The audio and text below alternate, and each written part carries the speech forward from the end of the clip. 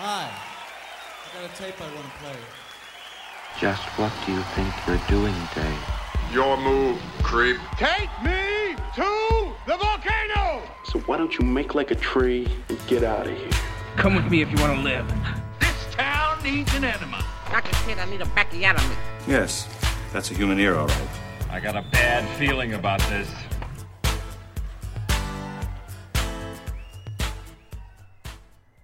So it's come to this. It's come to the biggest year in, like, film history, right? It doesn't get bigger than this. This is the biggest. Yeah, it's crazy to think 30 years ago, It's wild. this year, we got all the best movies. Every best movie. It Yeah. was incredible. Including I'm Eric. this one. I'm Charlie. This is a movie podcast. And today we're going to Jurassic Park. Dude, I'm so hyped. When you really boil down everything I want to see in a movie, like there are a few that are bigger than Jurassic Park for me, man. This is an I'd have to important agree. movie for me. This is a benchmark, right? Yeah. Not only because we're of that age, but I think anybody who watches this movie, even today, just watched it again 30 years later. When I am really like Holds looking up. hard in the mirror and I know I've like really not done much with my privilege, I really think about things just like I was 12 years old in 1993 when every perfect movie for a 12-year-old white kid was coming out. There was like 4 movies They were about making 'em for ya. 12-year-old kids like owning fucking baseball teams. Oh, yeah. Like, That was that era. You know, they were catering to so many specific kid Little League fetishes. Yeah. Just like, this kid plays for the Cubs. Right. And then it's like, well, this one owns the owns Twins. Hey, This kid broke his arm, but now he's a major league player. yeah, right? Pretty cool. But then they made the one that's like, hey, you don't play the sports, but what if you ran the team? Like, they're catering to every potential 12. This one has angels in it. Yeah. Also want to have like the summer of your lives with all of your best 12-year-old friends, just like hitting balls and like fucking up dogs. Check out the sand. Like, oh my God, every movie was made exactly for Crazy. me. My buddy Carlos was renting fucking Carlito's Way. It's like, what is happening to my 1993? Right? My dad let me see Falling Down.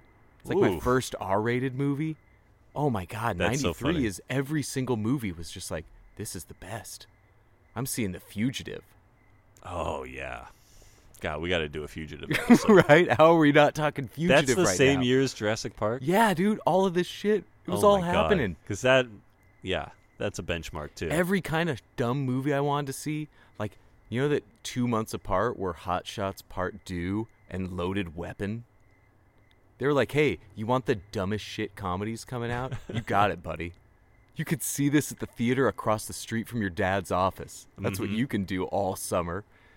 Every movie felt like it was just for me. It was. That you were the market audience. The white 12-year-old boy going to the theaters every weekend. Like, we were that market audience. And now I feel like we're about to get eclipsed out of that. We're done. 30 years later, we're both now in our 40s, and it's just like we're waving by. We're going, okay, It's in have the fun. rear view, man. We were just talking about like the Insidious movies and that whole generation after us of their important movies. Insidious is And so important. I wonder to what a 26-year-old thinks of Jurassic Park. Like, truthfully, like they didn't see it at that time, maybe, or they, they didn't have it.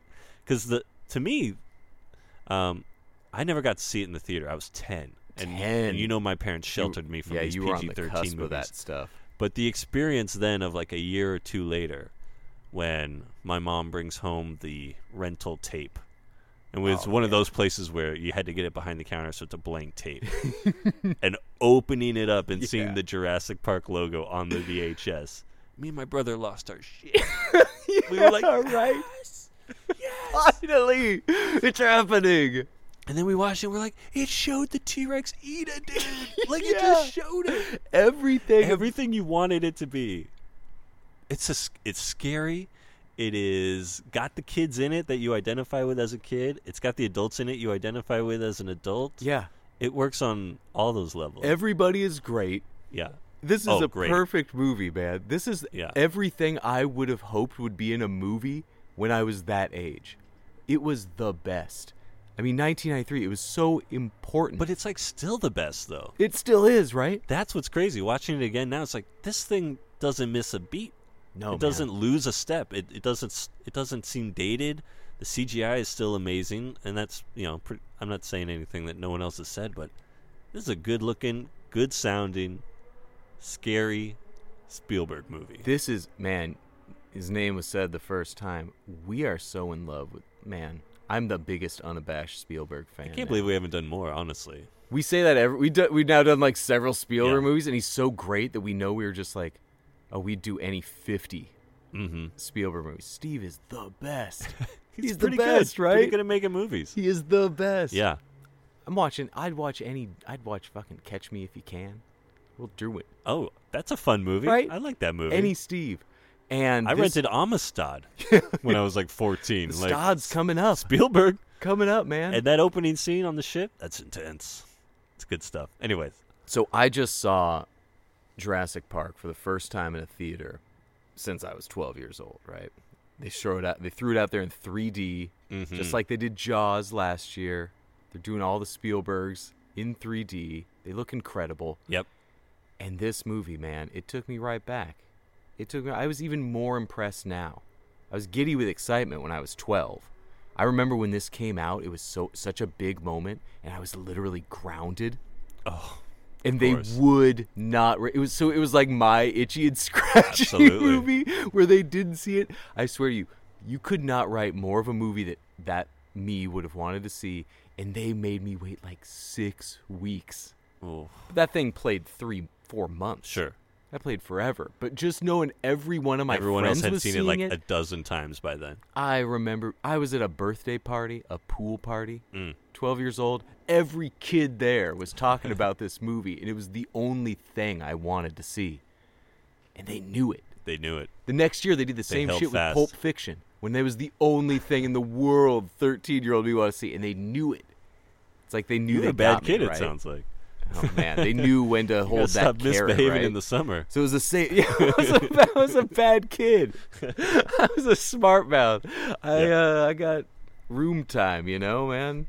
And but no, 1993 was so big. I saw my first double feature when those were like a real thing in Reno. My parents dropped me off at a theater in Reno when I was 12. That's what 93 was about. Exactly. They dropped me off to see So I Married an Axe Murderer and like Men in Tights. They dropped their 12-year-old off for like 5 hours. And they were happy to do it. Yeah, it was a triple feature. There was Meteor Man after that. But they showed up. Yeah. I didn't get I got 20 minutes into Townsend's classic Meteor Man. Just at some Reno theater. Unaccounted for. No accountability. Is that a triple feature zone. or is that just you staying in the theater all day? No, it was billed in the newspaper. The Reno Gazette is a triple Bring your kids. feature. Leave your kids here. Bring your kids to the Bargain Cinema on gamble. the edge of Reno. What? I could have been trafficked watching Meteor Man. And my parents are just like, we're hitting up Circus. Yeah. Hitting up the Legacy. But I was getting into like swing dancing and going to Hitler Youth events. And then Swing Kids comes out. It's like they knew their audience. They had the zeitgeist. Yeah, Finger right? on the pulse. Finger right on the pulse, right? They knew what the American kids were into. And I can't believe all those movies came out in 93. All those movies came out like 4 weeks apart. Jesus. I'm sure. I'm seeing Cliffhanger, and it's just like everything is perfect.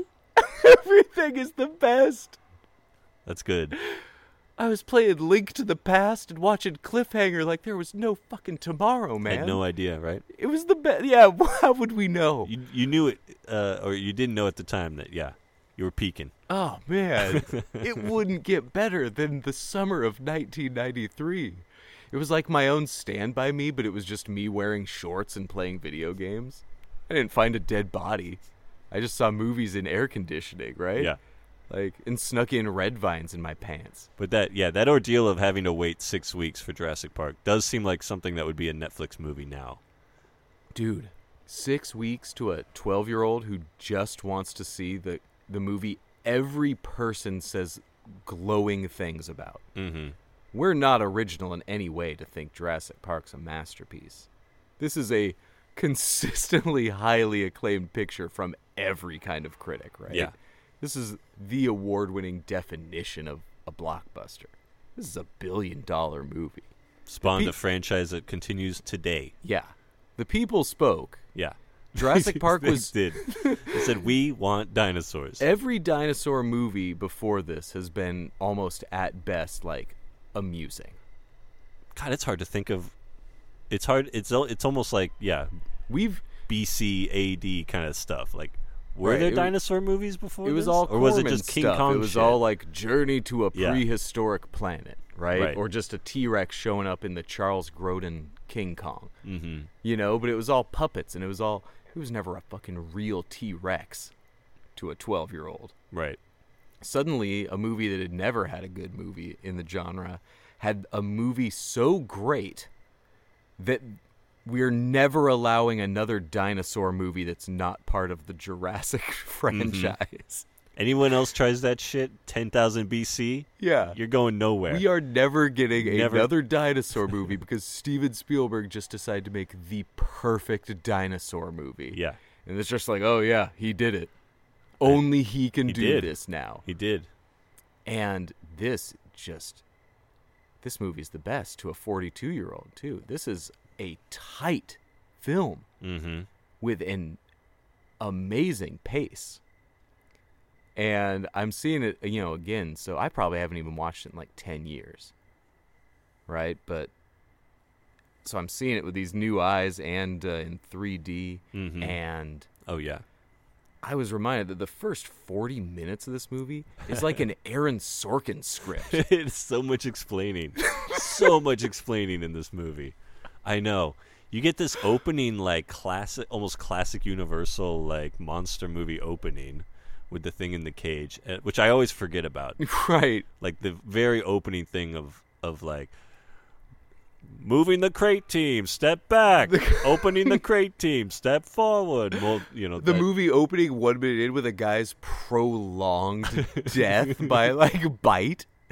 Just a guy screaming like his guts out for a minute straight. 1 minute into the movie. Yeah, but then I after forgot that. Yeah, then after that, it's just all this peaceful, building of the. But the way they introduce and let you know this plot is just so, like, the people, just walking like, he's gonna shut it down if we don't get the approval from the scientists. It is then constant walking and talking, relentlessly like written screenplay for the first 40 minutes, where it is just constant chatter and banter and explaining and pausing and like going like, so they don't stop. And I still don't know if Alan Grant and Ellie Sattler are a couple or not. Step up, Still Grant. Can't figure it out. Step it up. I was never more shocked. This time watching it, I was like, they gotta be together. He grabs her ass in that first scene. So, it hit me so hard the first time when they actually kind of identify as a couple, and right when we're introduced to them, I immediately went, oh, okay, so they are together. Right. And then the rest of the movie is spent being just like, she seems like she's gonna fuck other dudes. Why is he not stepping in more often here? Yeah, exactly. If they are together, she is not shy about flirting with other men in the car with him. This movie is so... One thing this did to me is present Sam Neill for the first time in my life, as it turns out to be the complete opposite of every other Sam Neill portrayal. Oh, yeah, right. He is just getting cucked by Ian Malcolm for like a hard hour of this flick. And then every other movie, he is this like crazy, violent, psychosexual dude. I was just thinking about that. Yeah, it's like how it's such a strange, like today, a guy like Sam Neill would never be the top billed Jurassic Park actor. Mm-mm. It would have, because he wasn't really like a known guy, at least to me as a 10-year-old at that time. And you look, it's like, he was in like the Omen 4, he's doing stuff like that. Is that what we're... But then it was like, what else have I seen him in? It's like, oh yeah, Mouth of Madness or Event Horizon. It's like, he's an insane person. Yeah, I didn't see Possession until I was in my 20s. right? Mm-hmm. Jurassic Park I saw at least once every year in my teens. Yeah. You know, like this is my, and it's just like, well, this guy does messed up stuff. Sam Neill's like a messed up But dude. yeah, in this one it's like, I hate kids. They smell. That's like his character. His whole and then his character is just like, I love these kids. He's a dude who, it's stunning how like Sam Neill's like, you know, a cool like hunky guy, right? Mm-hmm. At the same time, it feels like he should be like a little more appreciative that he's with Ellie Sadler, right? Because Laura Dern in this movie, when we've talked about our Mount Rushmore at this point, Mm-hmm. Laura Dern, she's on it. Absolutely. She is just the best. Yeah. I want to watch her in everything. And that's another one. It's like, she wouldn't be in this movie today, that person who's been in David Lynch movies and, you know, dramas and stuff. And that's part of the charm of this movie, is that it just is such a I love genuine thing. I love they're the cast so good of this in movie. It. Yeah, they're this is so not good in it. This is not a big cast for such a huge movie. When you really think about it, Mm-hmm. like there's only so many speaking parts and characters with 2 scenes, and they're all great. They're all great, and they're all people, like you said, that wouldn't be cast Mm-hmm. in that kind of thing today. And I feel like this is definitely this is the one that made Goldblum who he is. Wow. Right? Ian Malcolm is. Alan Grant, Ellie Sadler, Ian Malcolm. These are names that are burned into my brain. I know these names I better know than I these know my people. grandparents' Yeah, names. it's like I know these people. I was blown away. So I love the nuances that they all have. Laura Dern has so many nuances of talking under other characters the whole time, and the way she just kind of goes like, "Oh, here we go," when Grant gets on that kid, you know. when we start getting the reactions from these people, man, these feel like these are people. Yeah. These are some of the perfectly cast stars playing these realistic characters with tics, but also these actors getting to do like their thing. I was kind of blown away by how much of an acting showcase a ton of this movie was. Mm-hmm. This is not just some action trash, right? Like, Cliffhanger kicks ass, Sure. right? Cliffhanger's cool, you know? And Jurassic Park isn't like 12-year-old me going to see the Krzysztof Kieslowski's Three Colors trilogy. Right. That was a different When I'm triple 12, feature. right? You know, Yeah. our 1993 flicks. Like, that was the year That when one I saw in Fresno. right? That was, my parents dumped me off at some Central California. That was the year, like, what was possible in 1993 when Harvey Keitel's like, I'm going to show it again. Like, I'm doing it every year now. I'm starting this yearly We're tradition doing it until an they Oscar stop winner me, now. Yeah. right? They can't stop me. Yeah. I did Bad Lieutenant. I'm going to do it in piano. I'm doing it. And then Exactly. people were like dreading 94. When Monkey Trouble came out, they saw Keitel was in it. It's like, oh, Jesus. I feel like there's a huge dip from 93 to like by the time you're at 95. And it's Yeah. like the English Patient and shit. It's just like, It started in 92, now that I think of it, because that was like Batman Returns. And that's when I'm like, I'm going to the movies as much as I can. This is everything I want. Right? So it all started, that was just the era. yeah. And then, by 95, it's just like, man, this dream's slipping. That it's Batman Forever. And you're like, Right, oh, like, jeez. this is different. Things are changing. 97, you bring it back with, like, the Con Air. Sure. You you still know, had that, yeah. Bring Con Air. You The get, Rock. You know, yeah. So But these are suddenly movies you're I just was like, we're never doing going to this. see. Yeah. I know.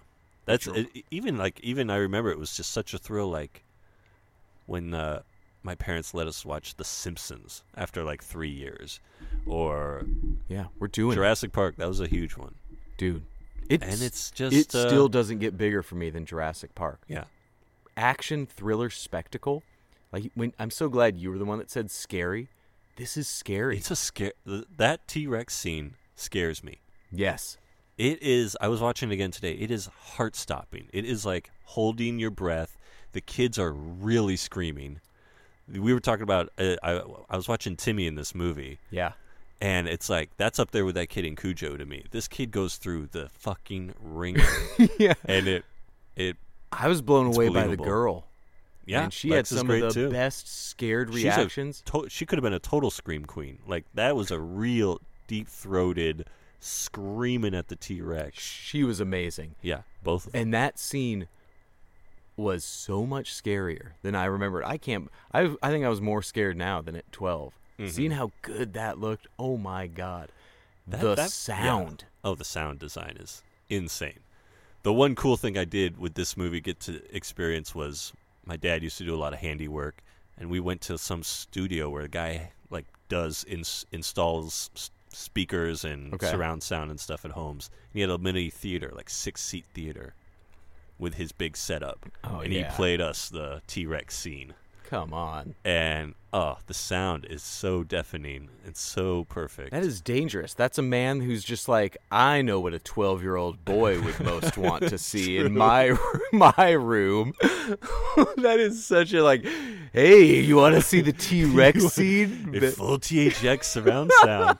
It's certified, kid. That is just I don't know, something about just the scene makes it feel more treacherous. Yeah, just the scene. If it was all sitting you down with like a full popcorn, something. My dad's not going to sit there for an hour and a half, 2 hours while we watch the whole movie. By the way, what a blessing. 2 hours? Mm.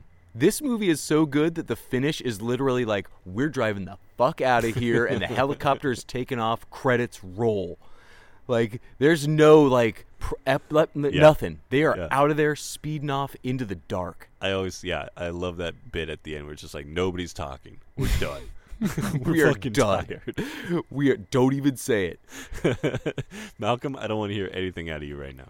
1993 at Carlos's house, that was like hard target.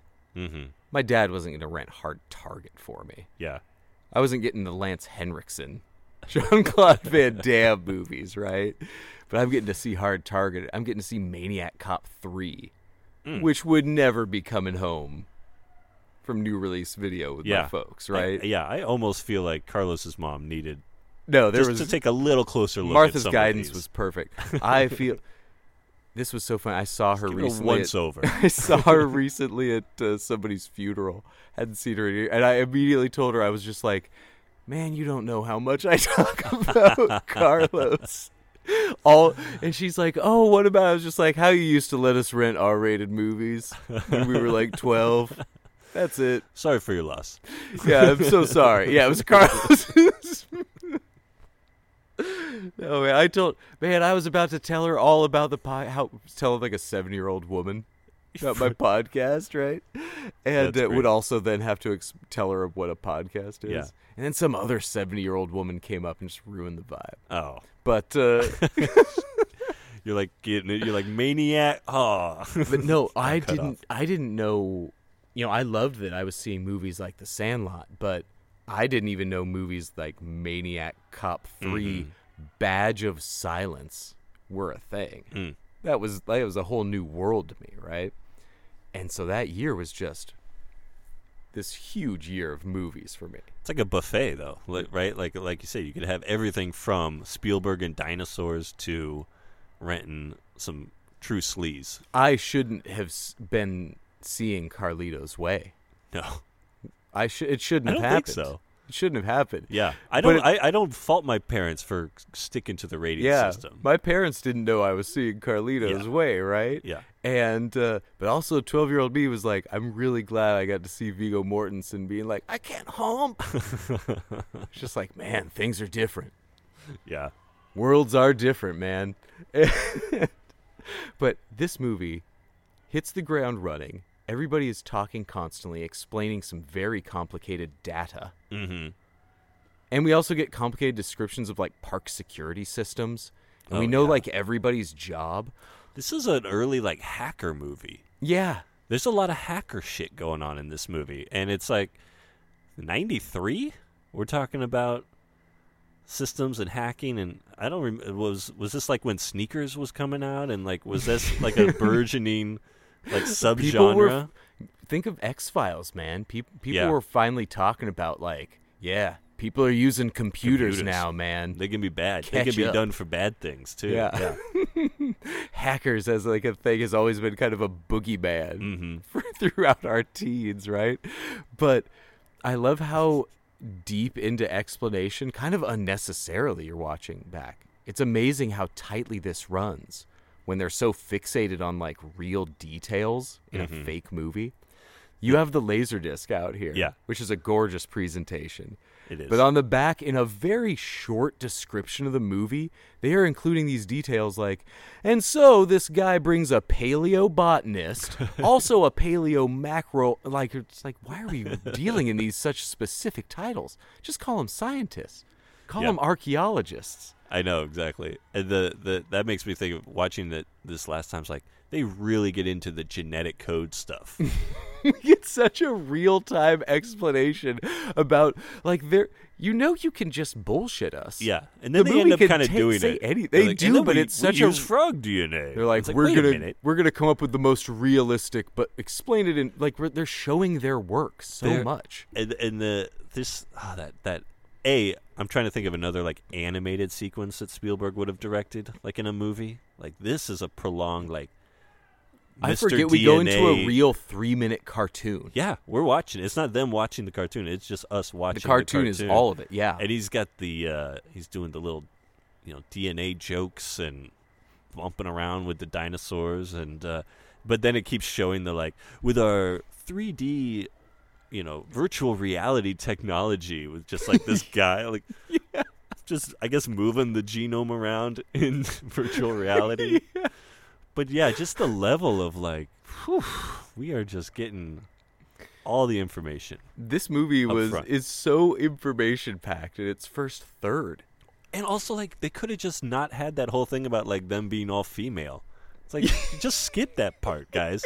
Don't have that discussion.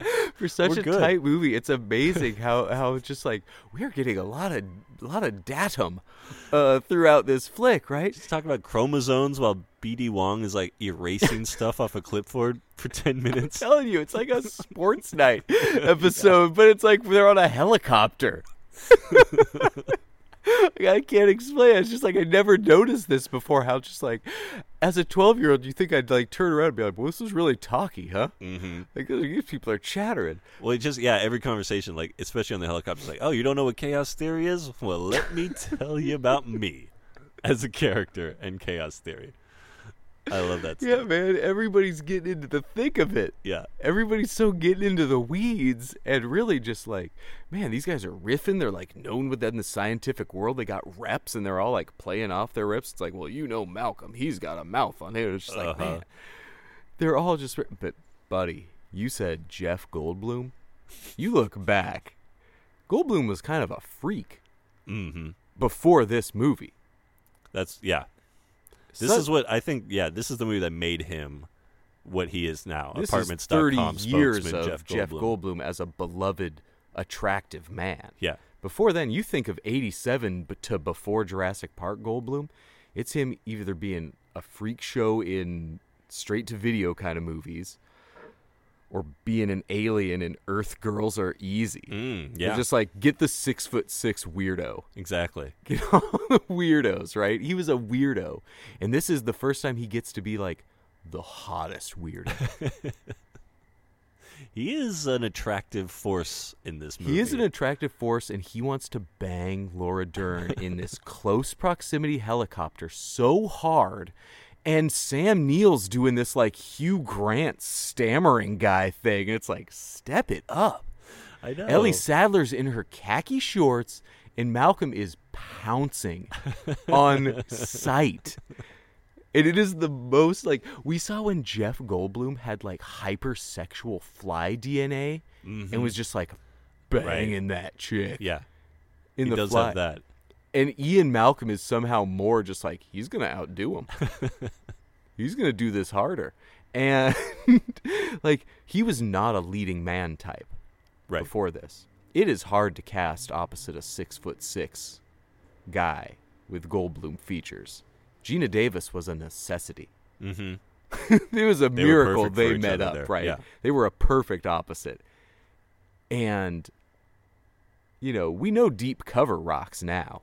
Mm-hmm. But nobody was talking as much about Goldblum in Deep Cover in 92, right? And Jurassic Park is just him breaking out as super fuckable Jeff Goldblum.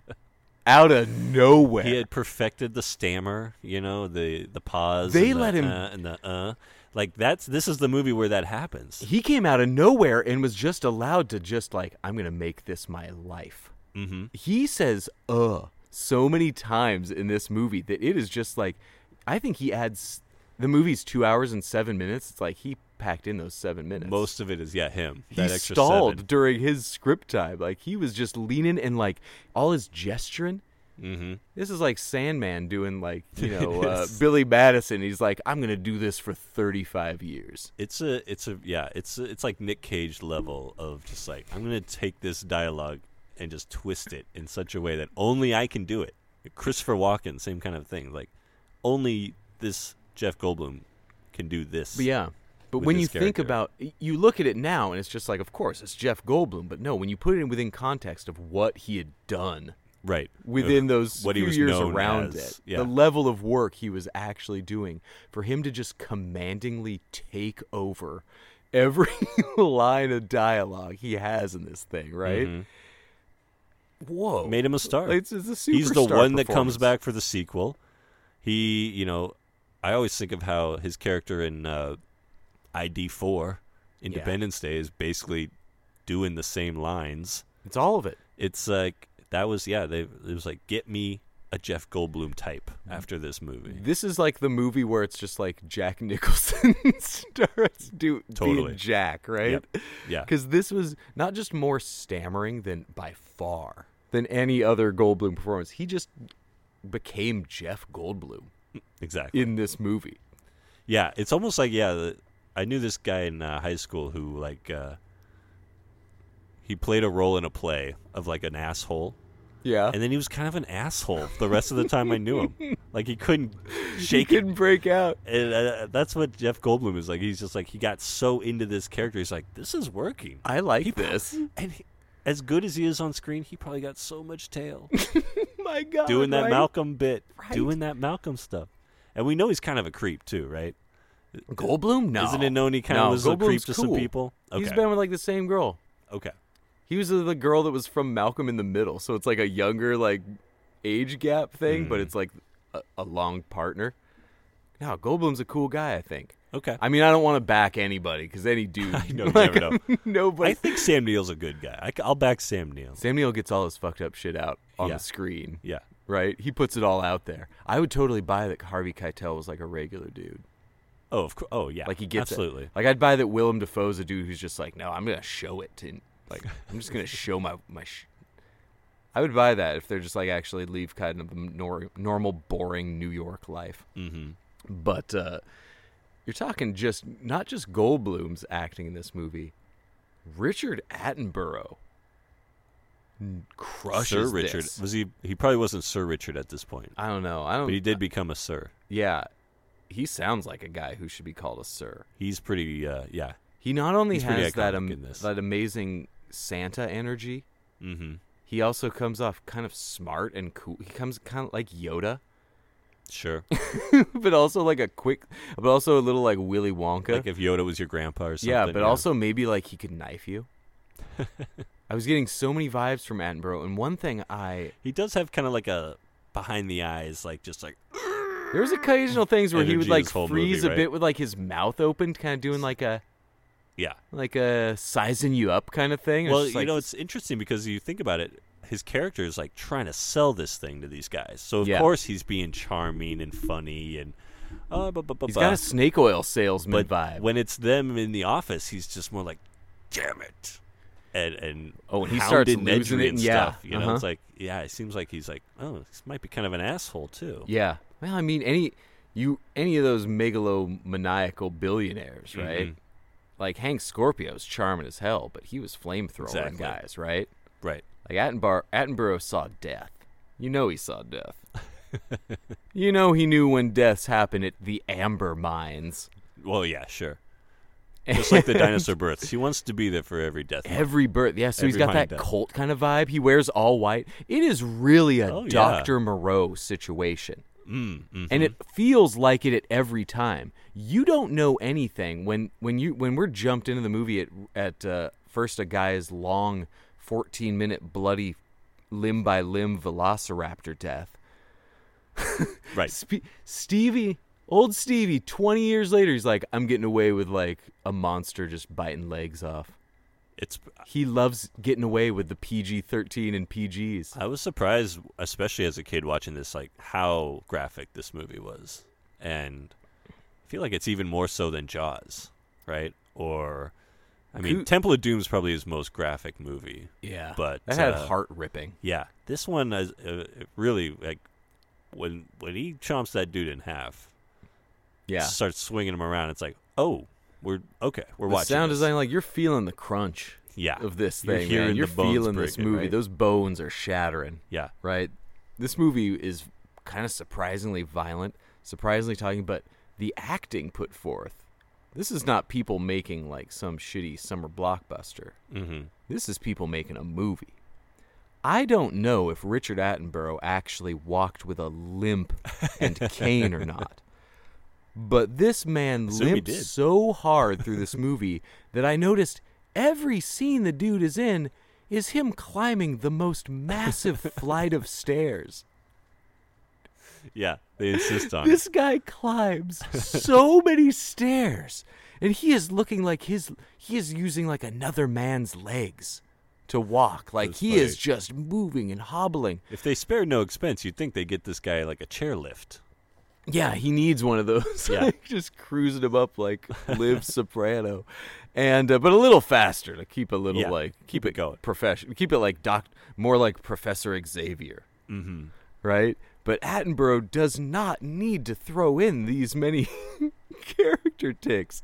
Limping upstairs, the visitor center stairs is like, did we need to make this 20 steps long? This place is for kids. Yeah, what are we making them do here, right? But so I don't know if Attenborough. Yeah, I'm always like, what is the point of this building they're going into? This is go giant into atrium the bowels of this place, right? But this huge, large archaeological Indiana Jones type dig, right? But this movie's script is so chatty and jokey and fast paced that we're also opening with Sam Neill just dunking hard on an 11-year-old kid for such a weird reason where every 12-year-old kid wants to see this, and the only, like, 12-year-old kid you see for an hour is Sam Neill just threatening to gut him. It is making sure this movie is, like, not a place for children. Yeah. This movie, I don't know, like, they're out in this pistol. deep, remote, high-end Montana dig, and Sam Neill's explaining how violent Velociraptors took America by storm. This made a huge star out of the Velociraptor. That was an unknown dinosaur before. Nobody was talking Velociraptors. No.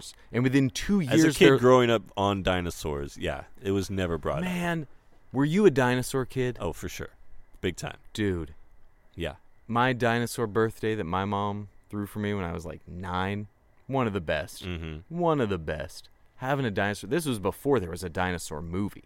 Right. No, all your dinosaur entertainment up to this point was like Smithsonian straight-to-video stuff. No, I'll tell you, claymation. The thing that threw me over the moon for dinosaurs, back in the 80s and early 90s, they had sticker books in the supermarket checkout aisle. Like they had sports ones where you'd buy the pack of stickers from like Panini or whatever sticker, Tops, I don't know. Sure.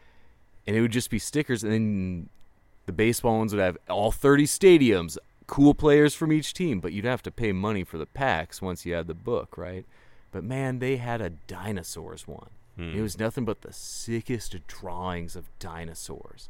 Beautiful nature scenes were just... I loved every artist's rendering of what a dinosaur habitat might look like. Absolutely. I flipped for dinosaurs, right? I loved them.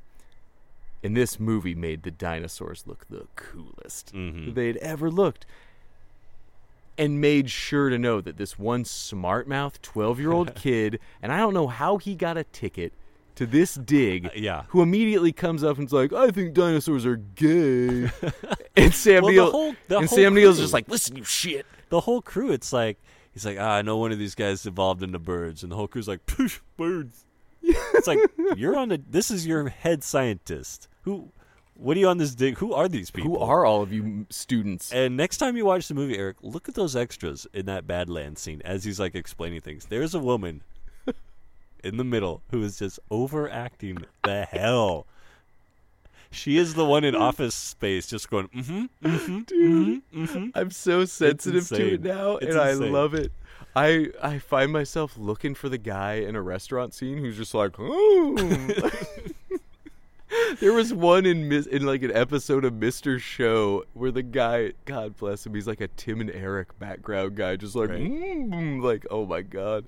And yeah, dude, who are the people on this dig? And the scene is so great because they're so packed in tight to him that he turns around and almost hits this woman in the face, turning around to talk to them. Yeah. And the off-camera guy that just goes, "Kid's a pistol." Yeah. There's so many off-camera little riffs thrown in. I can't so tell many you just how punch-ups. iconic that line of dialogue Kid's is. a Like pistol. for me, like me and Katie say it twice a day, easily. We celebrate every part of this, and I mean, I do love, as I could really relate to it because I was a 12-year-old that would say, Right. like dumb stuff that would like embarrass my parents, or like I went for a joke. Certain times that got me in trouble, and also thought like, yeah, I'd do it. Like I would say it. You're like weighing it. You're like, I'm definitely gonna get in trouble if I say this, but We had the 6-foot turkey's too good to not say. I know when you have a thing, when you have a smart aleck remark that you can say, right? When you have it, when you know it'll make every kid laugh. Yeah. It's so hard not to push Or that strangers button. in Montana. Yeah. On a Yeah, when Montana you're like the only 12-year-old on a dig in Montana. He's like cruising up on a bike like a kid eating a Go-Gurt. Nobody else, it's important to note, everybody else was silent. Mm-hmm. And a 12-year-old kid just instantly just like, you like bird. It's just like, Sam Neill's just like, listen here, kid.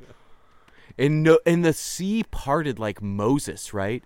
And nobody They're did. like, that guy right there. Yeah, he said it. everybody get him. singled this kid out, and nobody did shit. Yeah. As Sam Neill started to get like more threatening than people should feel comfortable seeing a kid threatened.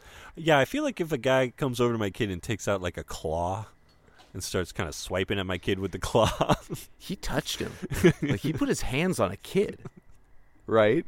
Like if I didn't know you and I put like a hand on you, that I've already like, this guy put his hand on me. Right. Like I've crossed a line, right? Sam Neill put his hands on a kid. And this kid isn't one of those kids who's like, oh, he's 12, but the actor's actually 37. He's one of those freaks. Like, no, this was some fat kid. This was a kid. This is some fat kid straight out of the Sandlot, right? Mm-hmm. And Sam Neill threatens to gut him. Gut him like a fish.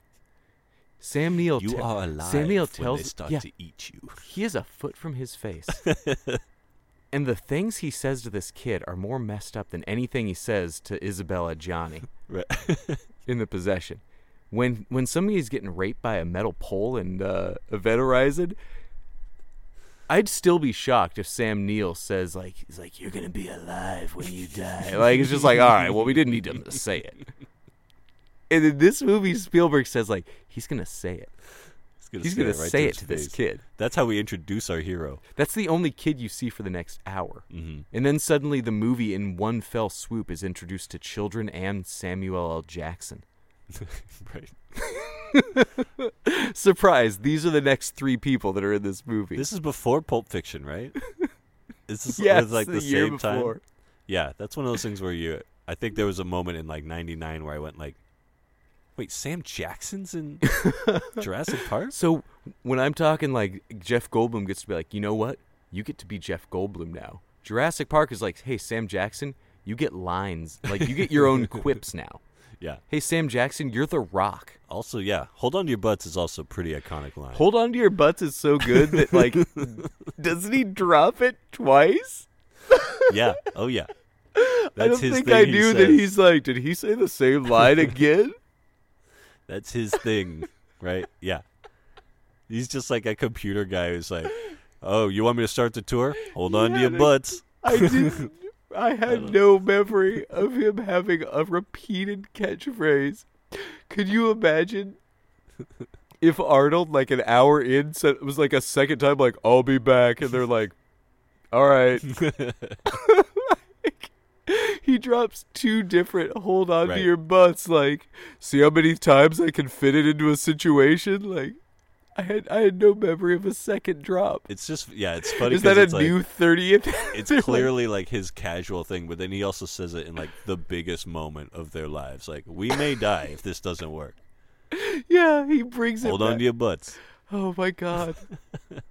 I hope it. What if it's? I need to kind of watch. We watched like 7 different 1993 Samuel L. Jackson movies. Feels like we have hit him so hard, and I love it. But I always forget he's in this because he doesn't show up again until 45 in, and then he's just Sam Jackson. He's like, but he's doing it. But that could also, that could be like anybody.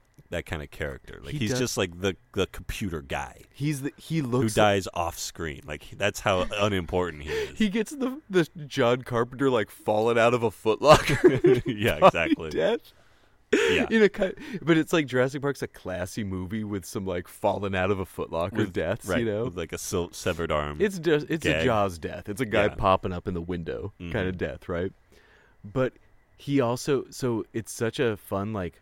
Full Sam Jackson energy, but he's also looks like a guy who's like one of the Apollo 13 station crew, smoking a cigarette all the time. Well, that's you gotta you're have not the gonna see butts, anymore. right? Yeah. There's no illusion. Oh, okay. I'm sorry. He's referring to the cigarette butts when he says "hold on to your butts," buddy. He's every one time it's like he takes the cigarette out of his mouth. It's like a Joan Rivers routine. I honestly assumed he wanted you to hold on to your own buttocks. That's how important this thing was going to be. The great part of the jokes is that he's what's so funny, there's no Dennis Nedry has the like kind of almost pornography at his desk. Sam Jackson talks less about butts than any black character in any movie of the 90s. Every time he refers to butts, it is just about the cigarette that he removes from his mouth as if it's like, this is True Lies, like you're fired before he shoots a missile level joke. And then he does it like again. It's like a prop comic.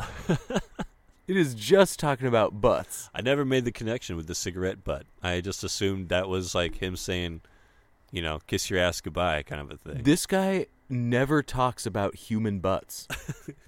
Ever. He exclusively talks about cigarette butts. And then just dunks that line again. You get the sense that just like, is he saying this every day? And everybody thinks Nedry's the annoying one, but it's actually just like, he has these phrases.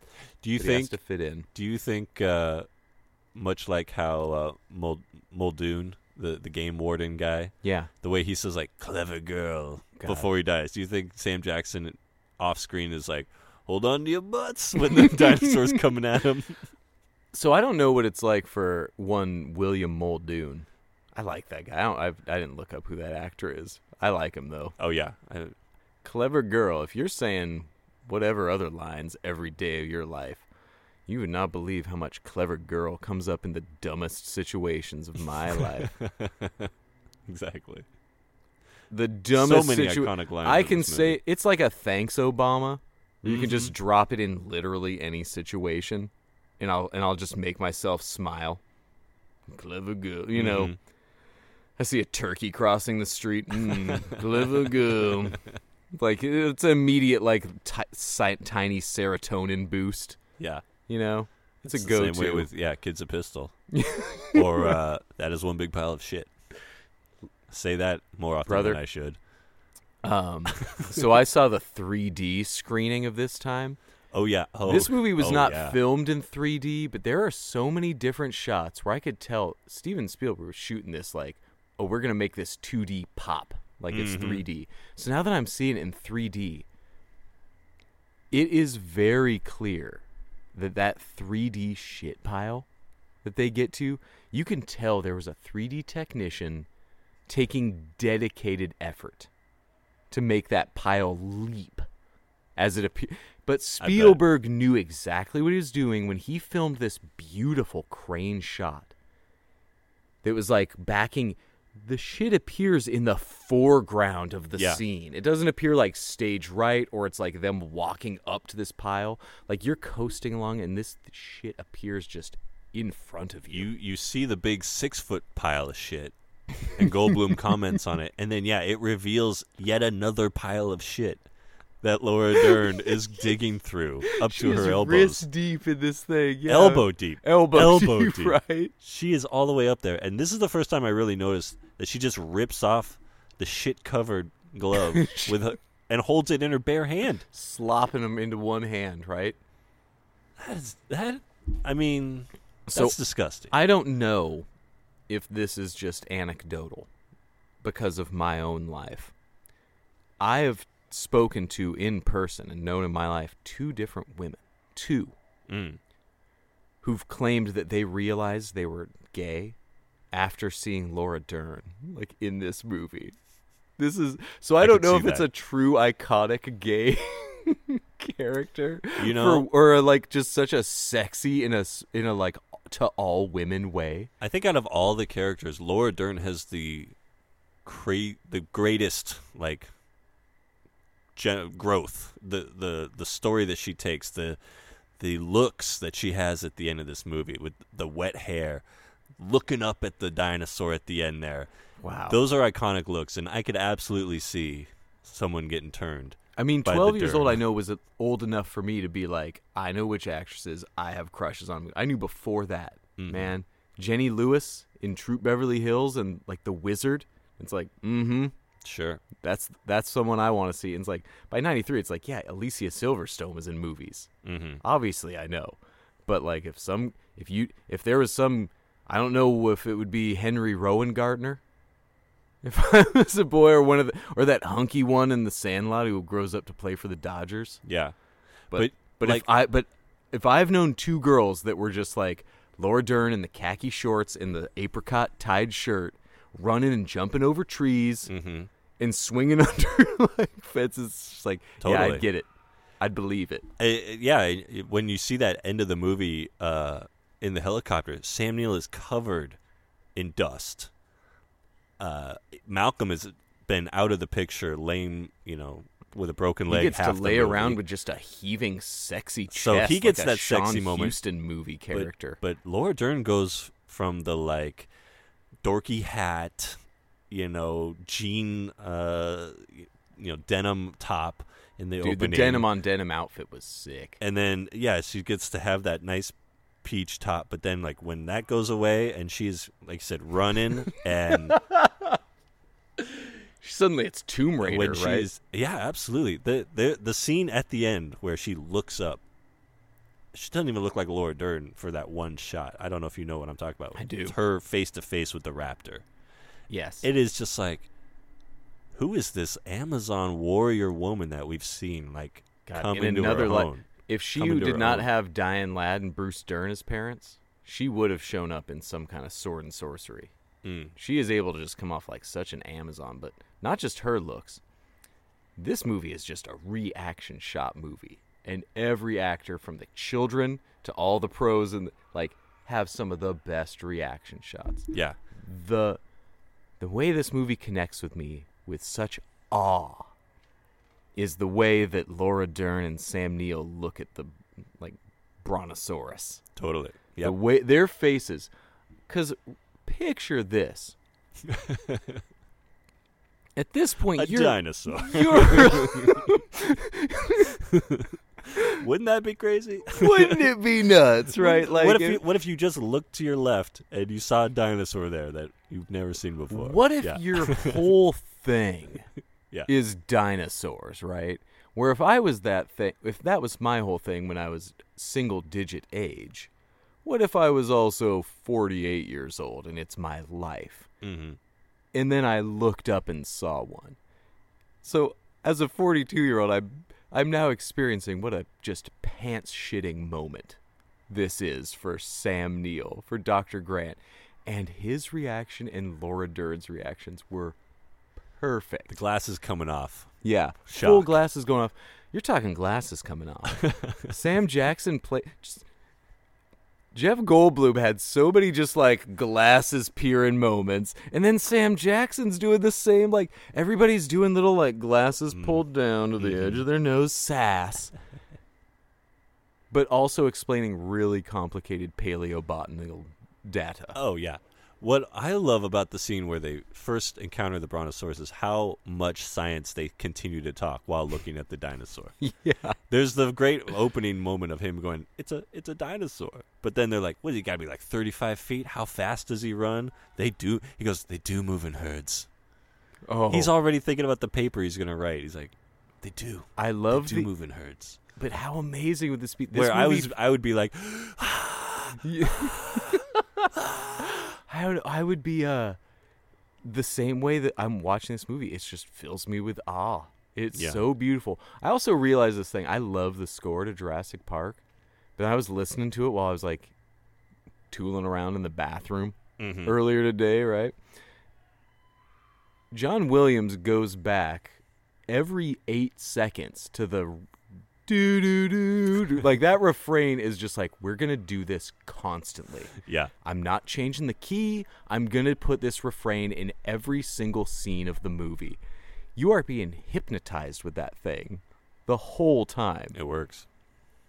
And well, what's crazy is how much in the action scenes, in that first Tyrannosaurus scene and then beyond, the music is absent, right? So it's like I think that's why it's so scary, that Tyrannosaurus scene. There's no music. It's just the thunder and the rain and the screaming and the dinosaur screaming. Oh my gosh. And you go for quite a while. I think it's maybe until the car starts falling that you even get back to music from the tree. The real sound design of this movie and the breathless pace of our real action scene, our first action major set piece, which stands alongside the greatest monster action movie set pieces ever. 30 years later, I don't know if there's been one that tops it. I don't think so. That shot, that first full shot of the T-Rex coming through the fence and giving the roar. Yeah. I mean, tell me the better shot. I must have been so movie. excited to just see a real dinosaur when I was 12. I was so much more scared of that T-Rex first appearance in this right now at my current age than I was then, man. When you see his body, I was really appreciating these kids, like how close they were. I would die. It's right there. It's right next to him. I would die. I would be dead. I was so scared during Cujo at Danny Pintaro and Dee Wallace's reactions. Two of the scariest. Yeah, maybe we know we're dying reactions. Maybe that's why I thought of Cujo when I thought of Timmy, because he's getting attacked in a car for a prolonged period of time. I feel so safe driving around in my car, even though it's the most dangerous thing I do every day of my life. Right. I don't do anything that comes close to being that dangerous, and I feel so safe in it. And then a movie like Cujo or now Jurassic Park is just like, oh yeah, those things ain't shit. You present a thing that could just like crush my car. It's just like, oh yeah, I'm toast. I'm done.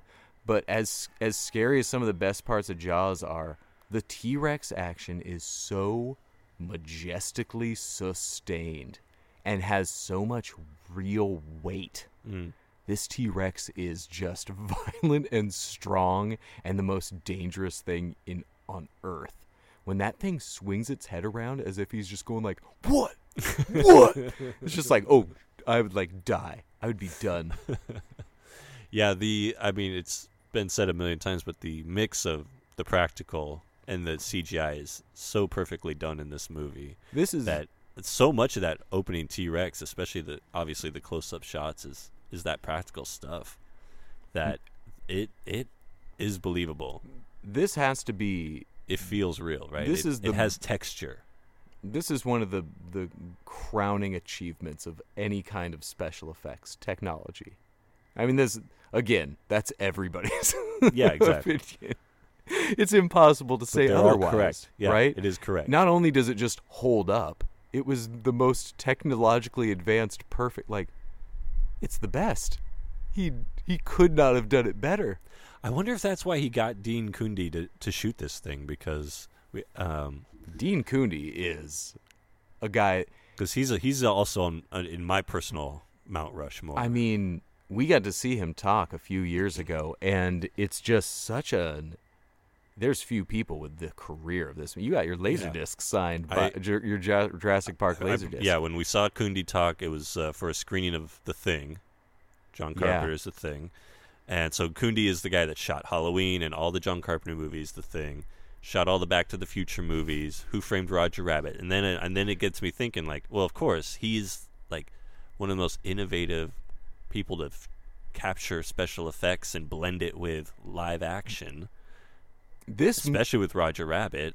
I mean, I can't imagine how you do that. The technical so staff. Spielberg probably was just like, this is the guy I need. This was such a who's who of some of the most influential, important names. Mm-hmm. All the Industrial Light and Magic guys, like Dennis Muren, you know, who were literally there through every single technological advancement of practical effects through CGI. How impossible to be to a video kill the radio star situation, right? Like, he just went from making claymation shit in the 60s on through all the 70s and 80s practical effects into like Jurassic Park. He went from Star Wars to Jurassic Park, right? So it took the guys who worked on the best looking films for a genre movie ever. And they all came together like Voltron. Yeah, totally. And it wasn't an ego clash. It was all of them, everybody doing the thing they do best towards a dinosaur movie. Steven Spielberg is probably the most respected actor or director at that point in time. Right? For 1993, you don't get much bigger and more respected than Spielberg. And all these people working. Dean Kundi is a name I didn't know until we honestly saw him talk. And until you step back and look at his career, it's just like, this guy had so many specific looks of a film. The biggest movies you've ever heard of are movies he's forgotten that he's worked on. Exactly. You know? Halloween was 50 years ago for the guy. It's just like, oh, did I do that? Yeah. Yeah, right. I've worked on movies that have made billions. Invented the, like, steady cam. Yeah. Yeah. So this movie had so many innovators and so many people working at their Stan peak. Winston's in here. Names like Phil Tippett, I feel like. It's just like names you see in every movie that you love. Yeah. Especially stuff with dinosaurs and monsters. And this just feels like them unleashed and doing their best work. It feels like everybody wants Jurassic Park. Everybody knew they're like, we're going to make the best dinosaur movie that will never be topped. It's going to be impossible to top. It will never be this perfect mix. If it was made any other year than 93, because we've seen The Lost World, which is fun. That one's fun. And we've seen Jurassic Park 3, which is like a 70-minute movie. That's a tough one. It's a movie that's like, okay, this shit's getting good, and it's like we're like 68 minutes in. This is the series of all series where it just gets worse to me every time. The one from a few years ago was the most insultingly bad movie. I was so upset. Yeah, these Jurassic World movies they're not good. The one where they're just drowning dinosaurs, and they're just like, yeah, they got fucked up. And these dinosaurs suffered. I remember one of my good friends growing up was this kid, Bill, and Jurassic Park was his favorite movie. And we went and saw Jurassic Park 3 in the theater, and he left. He walked out. He was that insulted by that movie, Wow. That Jurassic Park 3 is a tough one for me. I saw Jurassic Park 3 with a girl. Because I watched the rest of it. Yeah, right. You were there. I want to see what the I'm staying, Bill. Was doing. That was Bill writing himself out of your friend circle. Exactly. Huh? And I went with a girl to Jurassic Park 3 with who we broke up the next day. So it's like, yeah, this was Movie's a real cursed. that was a real. It's all over. Yeah, exactly. We're not getting back to the glory. Was it like post 9/11? Maybe. I think it was right after Phantom Menace came out, and it was just like, oh no, you knew the jig was not up. You too, Jurassic Park. I'm not gonna look it up because I want to think that Jurassic Park 3 was right after 9/11. America was different. And they're like, there's pterodactyls. It's like, yeah, you're right. It's over. Well, to me, we can't do it anymore. Yeah, That was just 93 to It shows you just though like how the magic of Sam Neill and Laura Dern, because then Sam Neill's in that third one.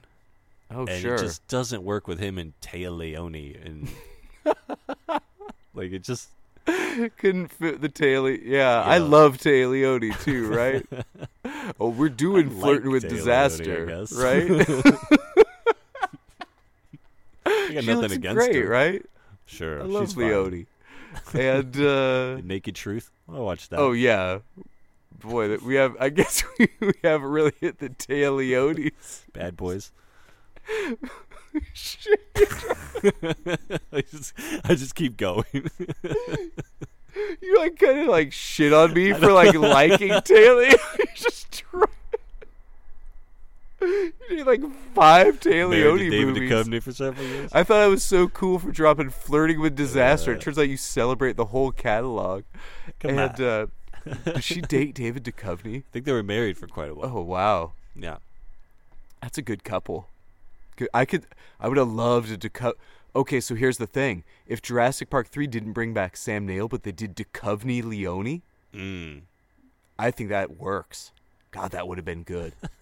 That would have been so good.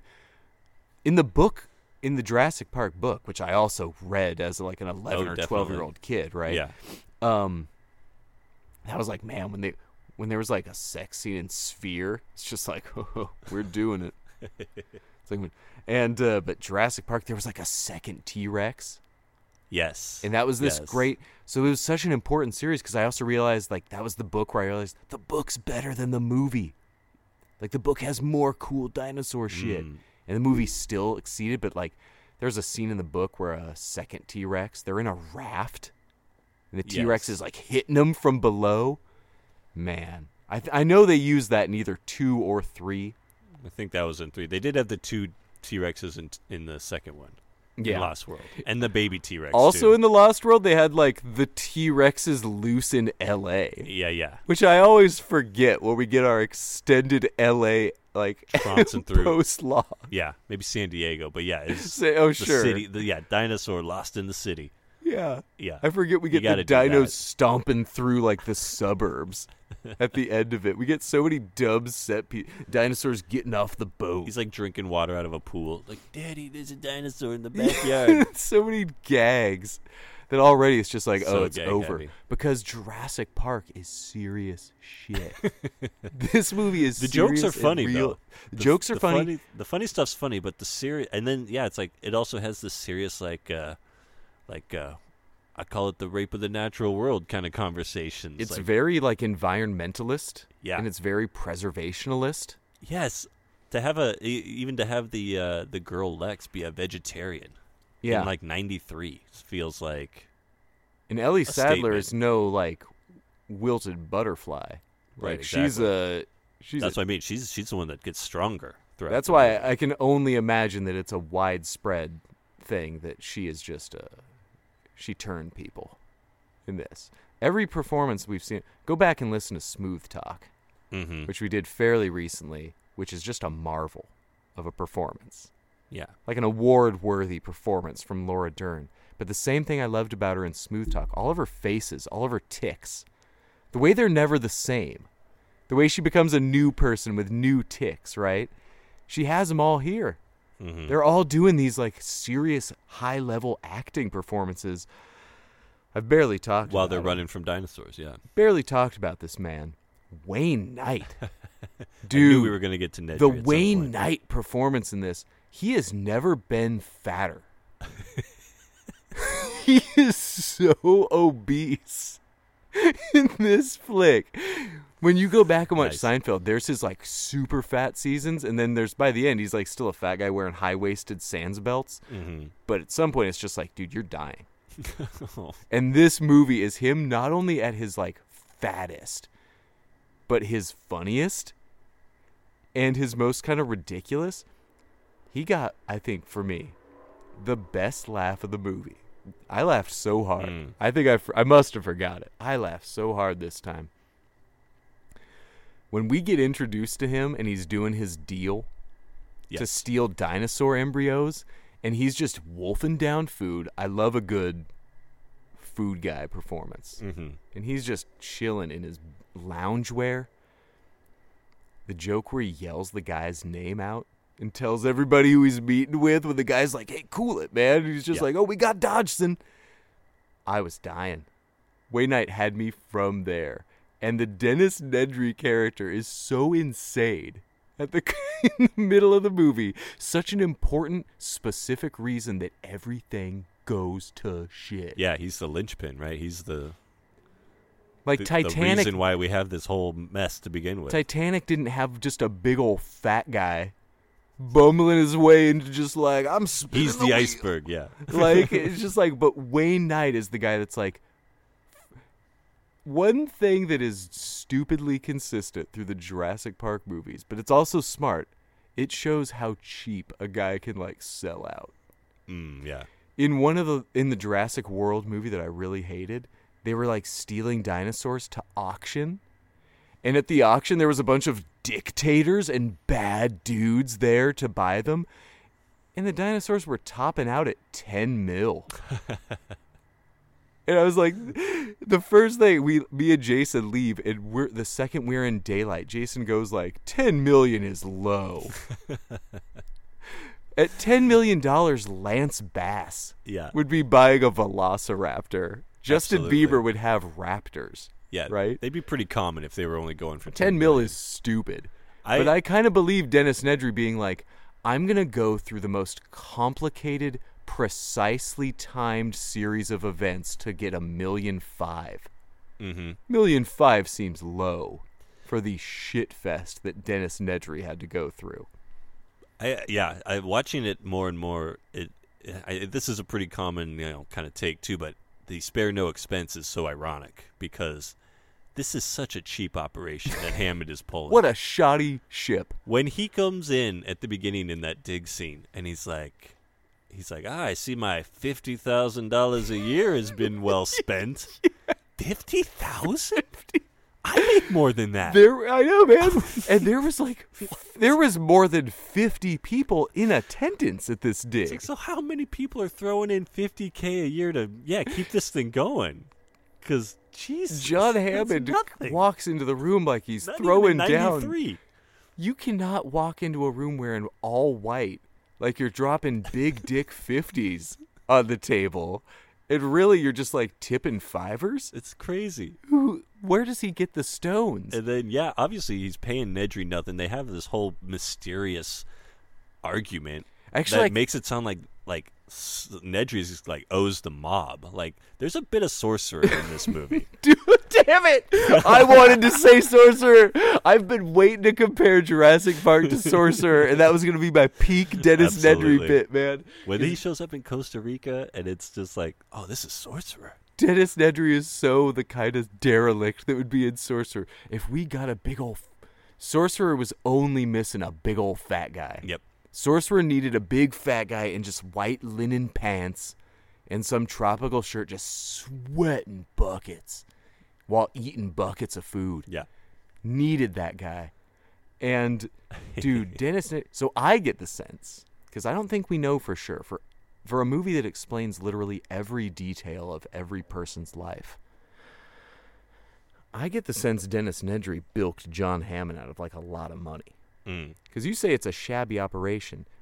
There's only like 4 techs working there. It's a skeleton crew. Skeleton crew, right? This is the tour. It's I'm expecting NASA-level rooms full of men pushing buttons. They have enough construction guys that a dude's just like sweeping up, right? They've got 10 guys in pink shirts just opening the gates up to get in and drive you around. But then it's like 3 guys manning the operation. This building seems like it is barely in use. Yeah.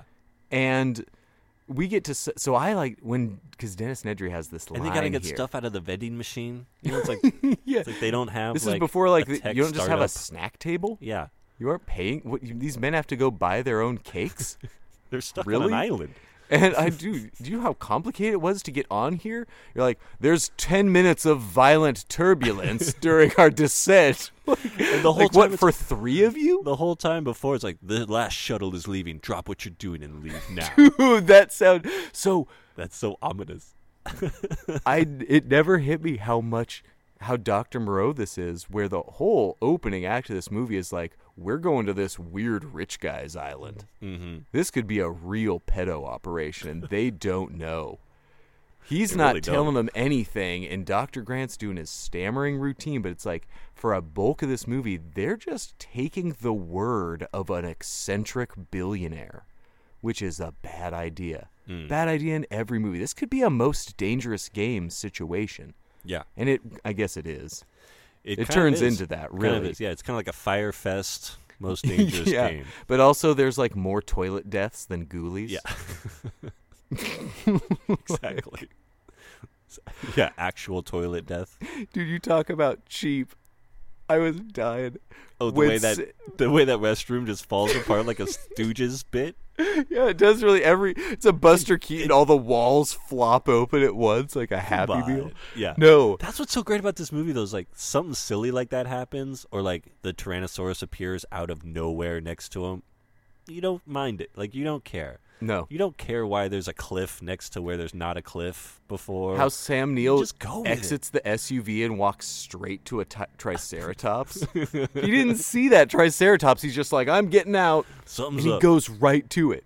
And, no, it was the thing. No, you're where- like crying because you're seeing his Triceratops on screen. You're just like, oh, God, yeah, this is beautiful. it's incredible. Yeah. And at the same time, this spare no expense operation has Sam Jackson with a straight face saying like, you know what, guys, no problem. The fuse box, I'll show you where it is. Turns out the fuse box is in a maintenance shed miles away.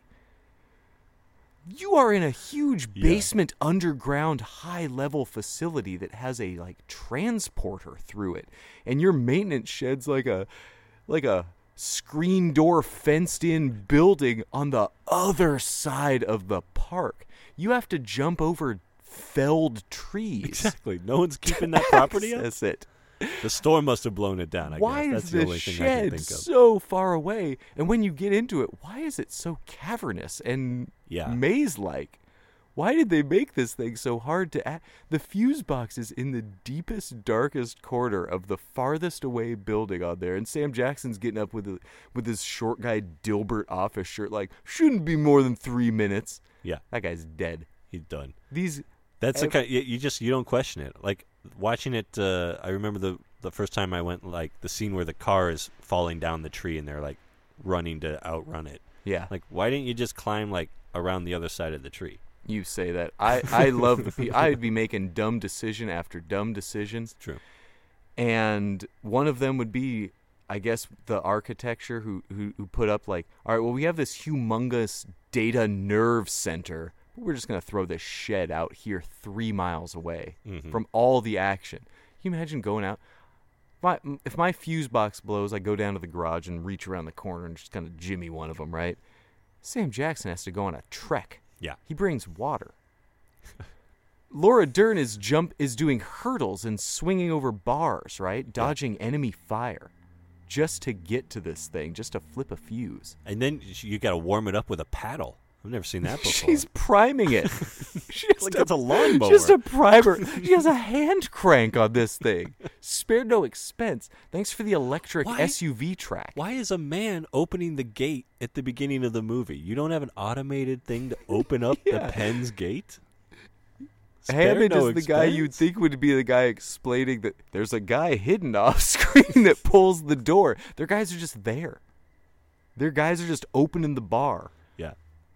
The spared no. He even's talking about his spared no expense ice cream. It looks just like a big 15-gallon jub of Sweet Tooth. But also, I bet that cookies and cream was the best tasting ice cream any of those people have ever had. No people deserve ice cream more than, like, can you imagine escaping dinosaur attacks? How much I would inhale a tub of melting cookies and cream ice cream. That brief moment where Lex and Tim get to have the buffet of desserts and stuff is like looks very appealing. It's so aesthetically pleasing. It's the Kevin Malone or whatever his last name in Home Alone is. Kevin Malone in Home Alone. I can't be right. McAllister. So Kevin McLeod's his big old bowl of like piping hot mac and cheese. that he makes right before the shit goes down. That thing doesn't get touched. And it's such a good-looking bowl, right? And so... That always messes me up because he's got a giant glass of milk to go with his mac and cheese. Yeah. It's like, oh, kid, you are going to be hurting during this at home invasion. That's what gave me my iron stomach, was my big old full glass of milk and a piping bowl of Kraft dinner. But at his fattest... The physical performance that Dennis Nedry, Wayne Knight, goes through, dude. Dennis Nedry in this movie has the most fucking clockwork plan. Oh, yeah. Where 18 of the most complicated to time events have to happen in perfect succession just to come away with $1.5 million. To come away with $1.5 million in your 30s. That's not live forever money, buddy. I know. You're going to have to come up with one more scheme. Right? Like, it's not that much. This is the in and out scheme, man. Yeah. You'll have to think of another scheme in your life if you're settling for $1.5 million. But he's like... Because that's like $100,000 per specimen. Like, that's nothing. That is nothing for the work that we see him go through. We see such a real-time failure performance of this guy being put through the ringer. Yeah, right. It's still good. It's still good. He is going through all of it. But just getting the specimens out into your secret Barbasol can is so complicated that already it's just like $100,000 per.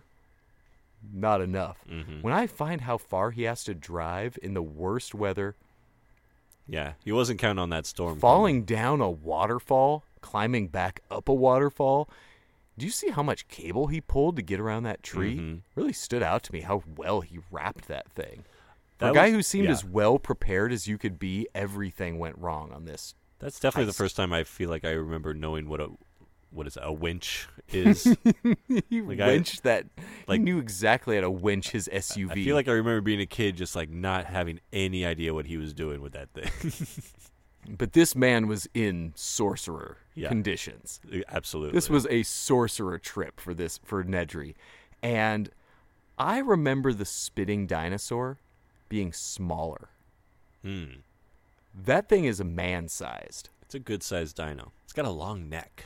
The size of that thing, thick. Before the neck frill even comes into play, which that's a scary scene. Mm-hmm. That scares me. If any animal, be it mammal, reptile, or bird, maybe especially bird, that was the size of even a small man, started giving me attention, no.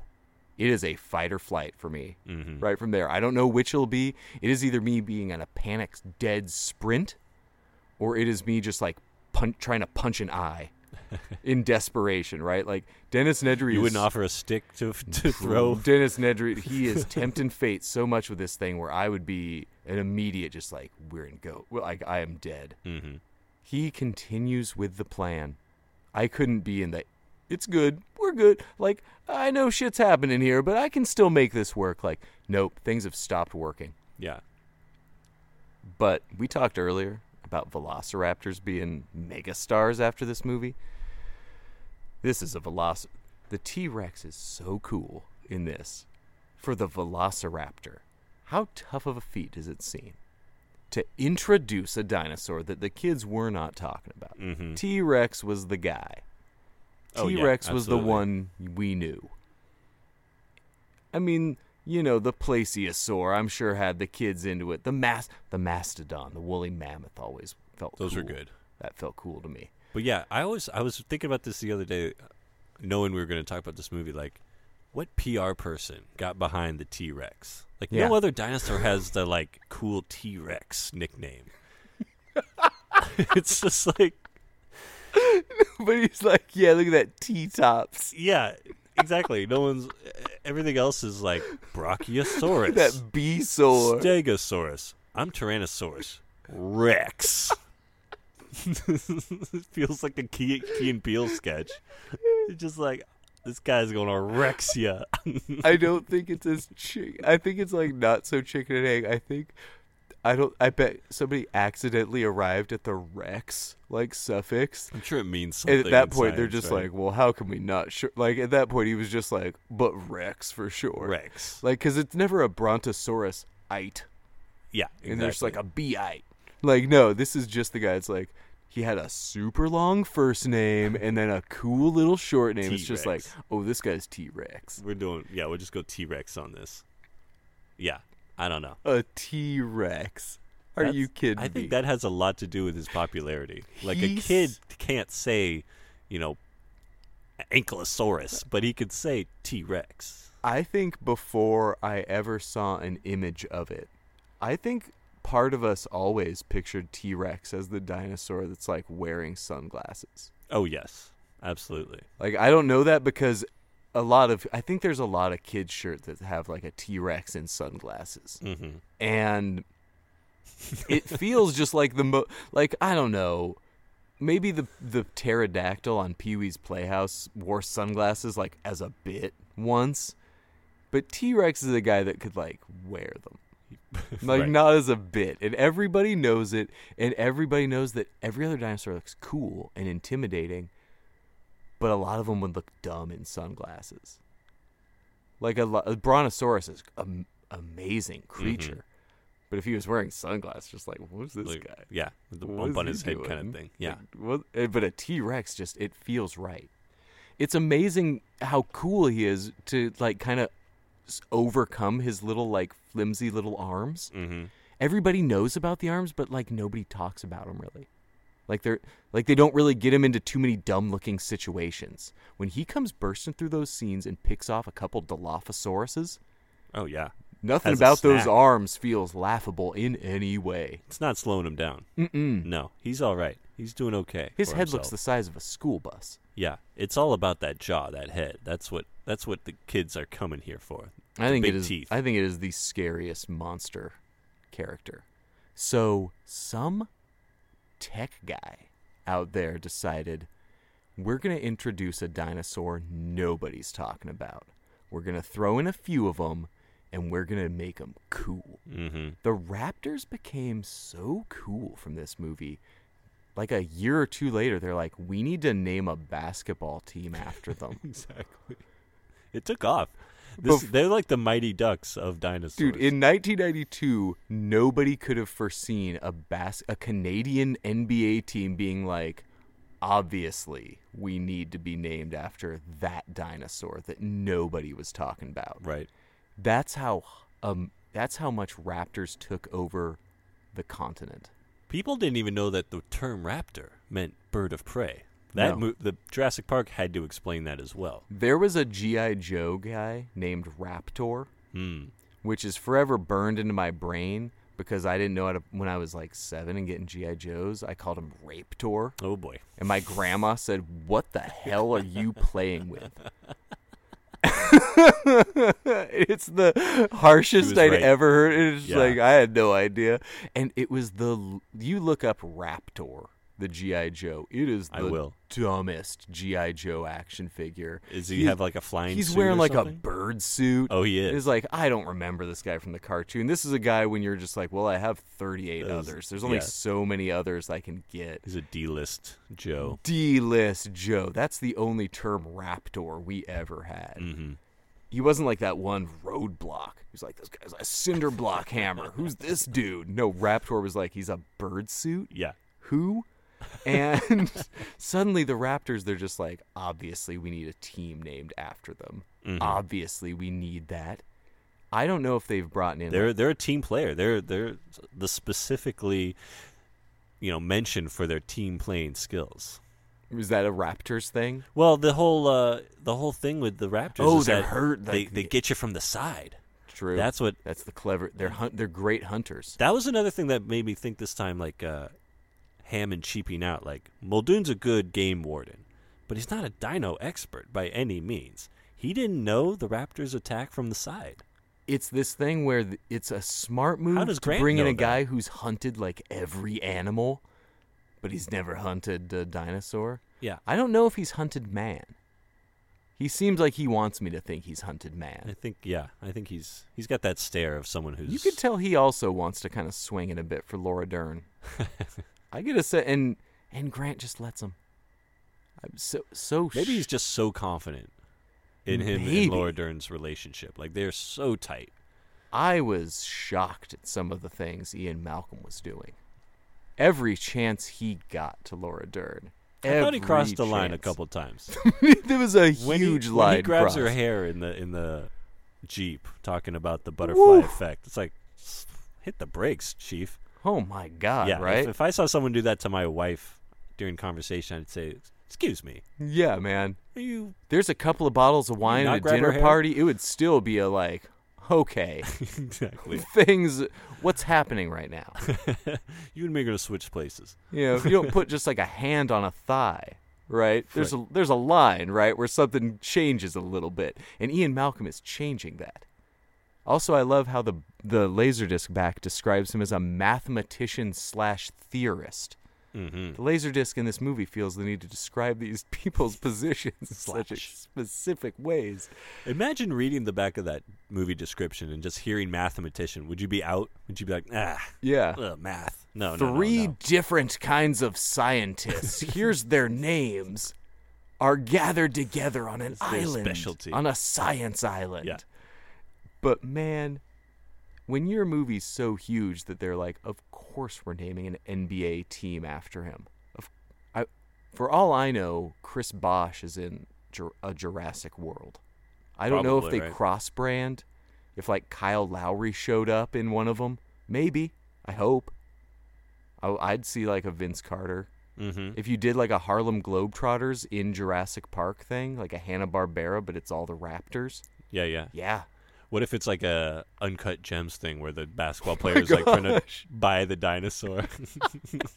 I mean, yes.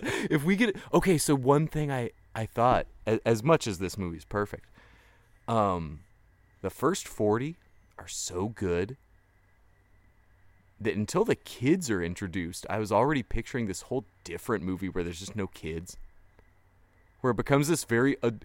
It was striking me as such the Aaron Sorkin doing a dinosaur movie. That was just like, yeah, what if we do just get a really serious adult dinosaur movie? It's all debate for like the first, after the scientists all get together, they're just like, we got to debate this thing right now before we see a dinosaur. This was a movie that showed that it can do explain smart things. Yeah. This could have been a very dumb movie and gotten away with it. This could have been dumb. Like, it hit its timing so perfectly on all That's the what they did with stunt the later spots. movies. That's what they, The we Lost just made World's this dumb. entertaining as hell. Yeah. That trailer falling over the cliff, like, it's funny. that's Jeff good. Goldblum gets more, like, riffs. For sure. The dinosaurs advancing through the tall grass, cutting paths. The like, raptors in the grass is a good one. Yeah. Some really great shots in The Lost World. It's a fun one. But Jurassic Park just hit all the notes so perfectly that they could have done dumb dialogue and still worked. Well, that's still what I could mean. have made it. There kind of is some dumb stuff if you think about it from the perspective of like, they would have seen the dinosaurs before they stopped the Jeeps. They would have seen the T-Rex before he grabs the raptor at the end. Like, he's right fucking there. Why are we not seeing We him? get some sneaking dinosaurs in this movie. But, some sneaky dinos. It's so good that you don't care. And then when the T-Rex is walking through that fence, or at the end when he's given the roar and the banner when dinosaurs ruled the earth is falling, I got chills, man. Cinema. Watching it, I've seen this movie 30 times in 30 years. I watched it this afternoon. It just completely got goosebumps. I want to play the Genesis all game. all the same parts. Oh, the Genesis game was great. Oh, I definitely had toys growing up with these guys. They had the action figures and the vehicles and the. Oh yeah. It's so incredible that we've gotten T-Rexes on film before. The King Kong T-Rexes were. That was good. Mm-hmm. That's cool, right? We've gotten cool. Those old Lost World, the old Lost World from like the 20s. I have that on the disc too. Nice. But yeah, they're cool. But I love. Our boy Steve understands the theatricality of the thing, right? How they wouldn't have seen the dinosaur. The way he first, I know that's what I mean. Of course, like, he knows it, right? He knows the it's, ultimate like popcorn crowd pleaser. He knows how to do the most highest art. And I'm talking about this dialogue. Jaws is the same way. Mm-hmm. Jaws is just banter, adult banter, constant for an hour. Right. And the last time I watched it, I'm just like, this is so good. This is so good. This is a prestige drama, right? Where people are just riffing these. Mm-hmm. And this has so much of that. And how he just keeps making what's essentially a trash genre movie as art is incredible. But the T-Rex breaking through that fence and the powerful stomps, how much it dwarfed their... This is one of the most perfect scenes in action, cinema, monster movie, whatever cinema. What a feat. Mm-hmm. But you can say that about other scenes in this movie. You can say this about the performances. This is a movie that just changed things. Things were different. People became archaeologists because of this movie. Absolutely. This is a life-changing movie in more ways than one, right? Mm-hmm. It is impossible to... In living through this movie, it is impossible to... That's like the Spielberg effect, right? Like, he can make a movie about sharks, and everyone was, like, afraid of sharks.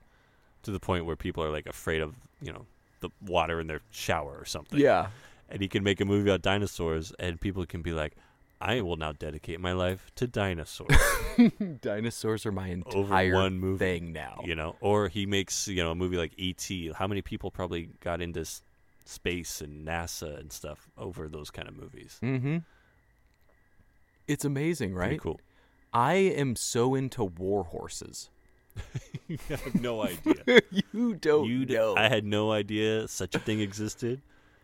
I mean, and now I can't get enough of them. I weeped openly watching his West Side Story, right? Sure, yeah, that was one we've talked about. God, yeah, go listen to our I gush about that movie, man. Spielberg just hits it. He is impossible to deny. I've probably seen more Spielberg movies than any director, right? He does it. Probably. He gets it. Yeah. They don't get better than Jurassic Park. This ranks up. I don't know if there's a better Spielberg movie than this one. I'd probably say that for all of them, but easy number one contender here. It's got to be up there, yeah. The top three choices, like right off the top of your head. Yeah, you're thinking Jaws, Jurassic Park. What's another J movie you made? No. But so many of the action set pieces are just iconic. The SUV falling, them hanging from the huge skeletal T-Rex display. 4 different people hanging on 4 different beams, all swinging around.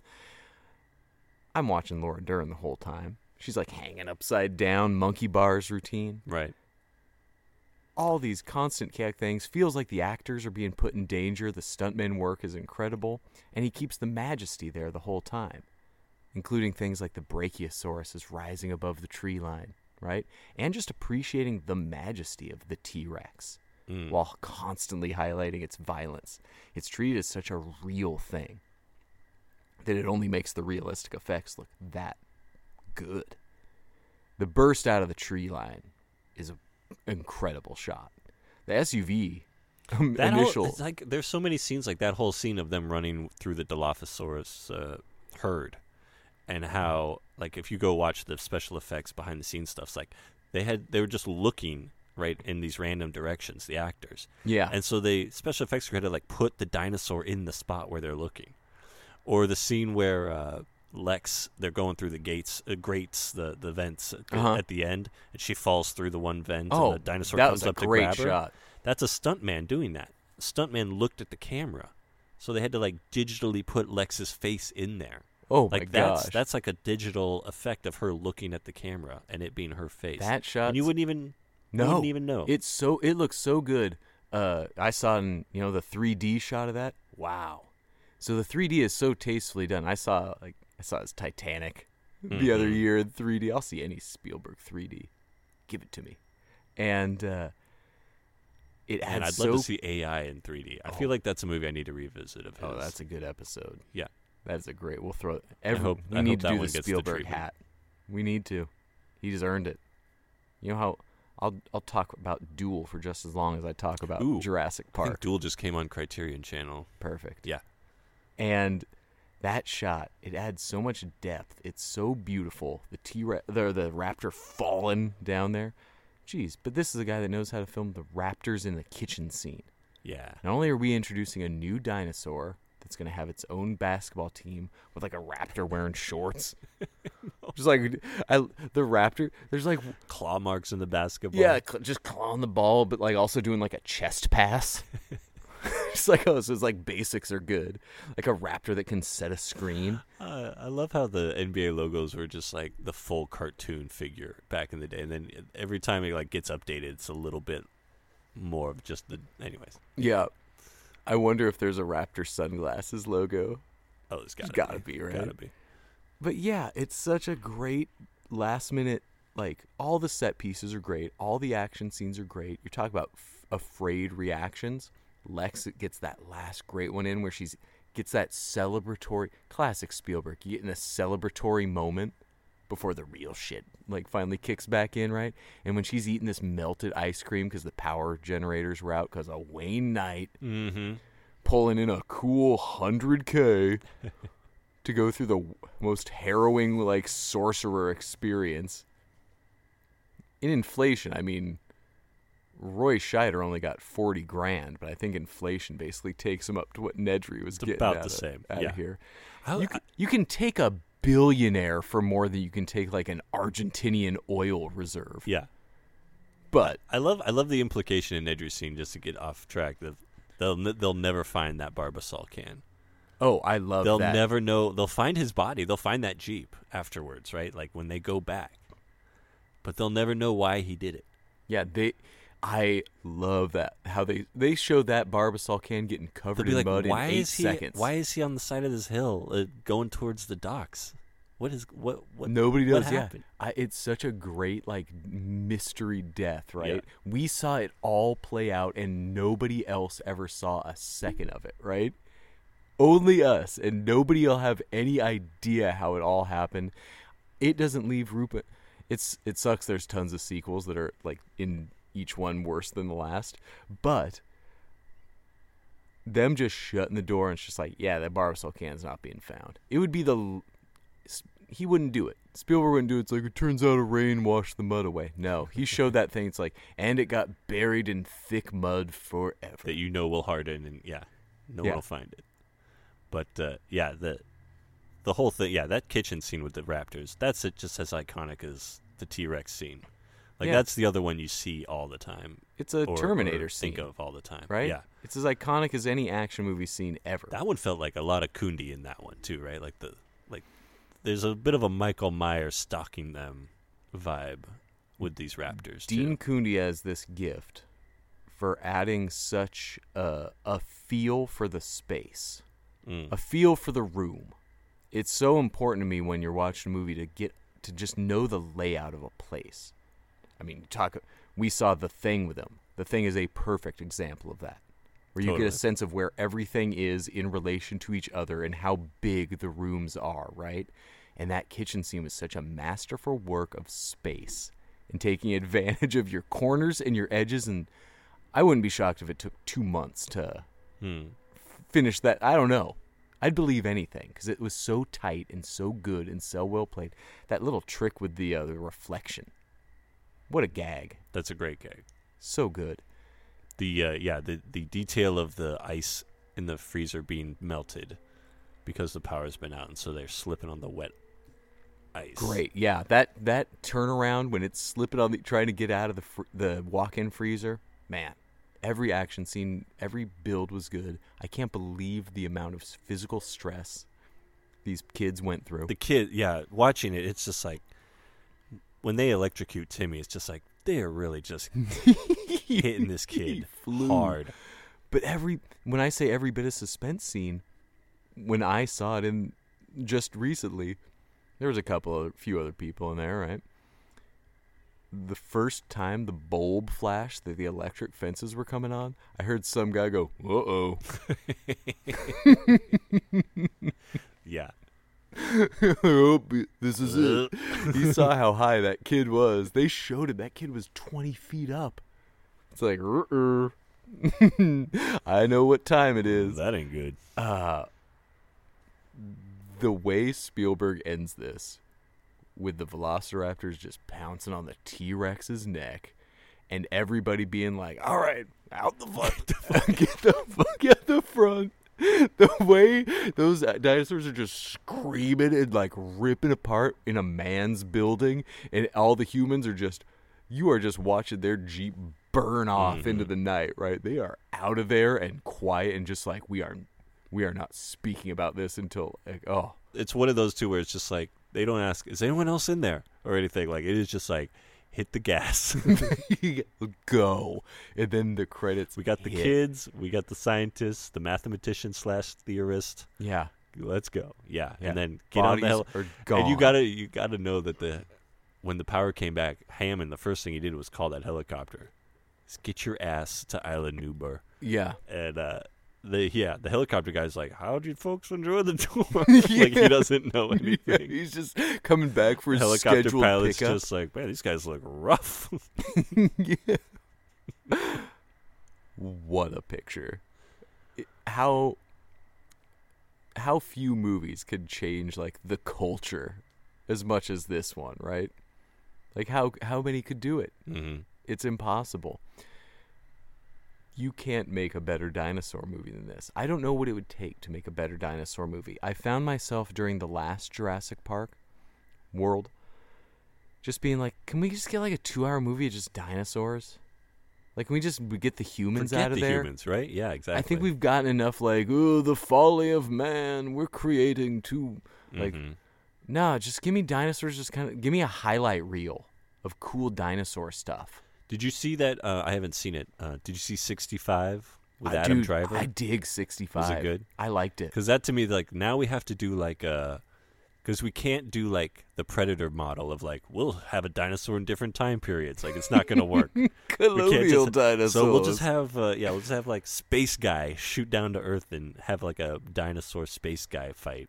So 65 had way less dinosaurs than I was expecting. But it was also more like emotionally convincing than I was expecting. So I ended up really liking what it was. Right. But Kinda it like was a not like survival story, but dinosaurs are just part of it. I thought the survival and the actual like professional like now I'm taking care of this kid story was shockingly well done. Well, that's Alan Grant in this movie. It's such a the thing that keeps you so invested is these characters and how believable they are and how much like Lex really is going through this trauma and like she's shell shocked. She is the classic definition of shell shocked, and Grant's got to comfort her and lead these kids through the wild and just like you really.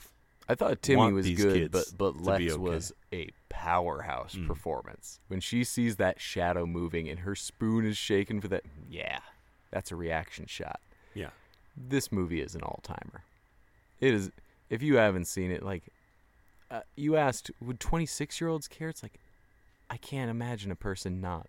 People can poo-poo anything, right? People can write off whatever they want, but this is such a... Who couldn't be in love with this flick? Mm-hmm. What could you possibly say against this movie? What reasons could someone have to not like Jurassic Park? Right. What convincing argument could you make against it, right? And if you're one of those people, it's like, well, the cliff wasn't there, and then it was. Those kind of semantics. Is that a thing? Wait, what cliff? Well, where the car the dropping off the cliff. Okay, there at the does T-Rex seem paddock. to be like a. I never noticed. Just like a. But when they drop down that sheer cliff, that smooth rock wall cliff face, it really does seem like somebody comes around like, oh yeah, I went around the wall. Exactly. There's one character that just kind of walks into frame just like, oh, did you guys like fall down here? Yeah, Laura Dern like sees the car later and it's just like cuts to her on the ground somehow. Yeah, they got down to the site real easy. So. It's like the unbearable weight of massive talent walking around the wall. Yeah. I don't want to let you go. It is. It's just like, oh, I went around over there. All right, man. When you know that story I've told on the pod before about Dave Lockman, D. Lockman, inviting putting out flyers for his party that would have beer and weed and putting a map to his mom's duplex. So the second half of that story is later that night when it got relocated after Lockman's house got broken up by the cops and his grandparents when he cried about never getting laid. And we went to a softball park to drink the rest of the beer, and there was still like 60 people at this little league park, right? And then the cops show up there, and everybody's running in different directions. And I look back, and my friend James and Mike had hit a fence, and they're like climbing the fence. And me and Steve, and James's girlfriend Gina were like past the fence. We're like, come on, climb the fence. In the light of day, it was like a backstop. But they're just like climbing over this fence, and we ran like 4 feet to the left past the fence. They're 12 feet up on like a softball backstop, running from the cops.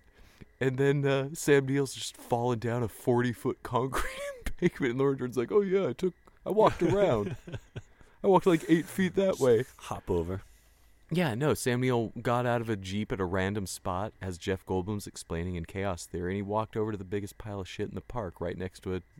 You can't see that, but Steven Spielberg's just like, look, we need to get Sam Neill from here over to here. We're going to just do right this here, and then you end up with a perfect movie. Exactly. He knew everything that was important. Still perfect. It's amazing how well this still works. I've come to resent so much Star Wars stuff. Mm-hmm. It's like those early Weezer albums that you're just like, I don't really want to go back and listen to Pink. I know it's good, but it's like, yeah, Empire's great, but I'm just kind of sick of the whole bag. Yeah. No, Jurassic Park is a pleaser.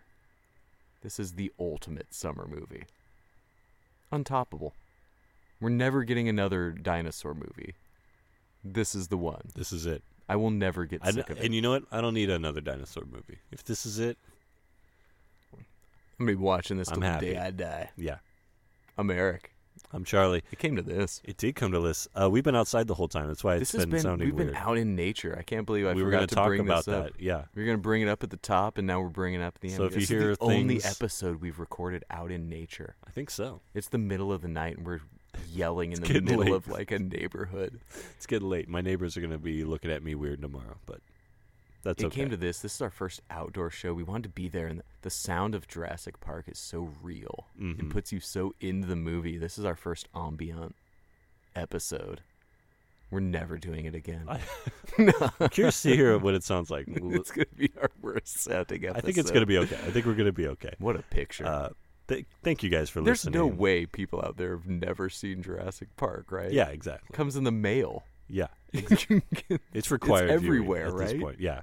I think they showed it in classrooms. If this movie was chosen as the movie to represent America, I would be proud.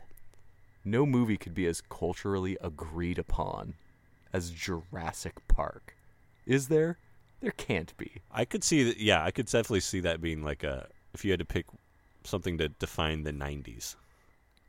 I think Jurassic Park does it, but there's no it's naysayers. Still, 30 years later, it is just as good, just as cool, just as scary, just as breathtaking. Scarier. The acting is better. The effects are better. It is all better. What an achievement. It came to this. It did. Thank you for listening, and good night.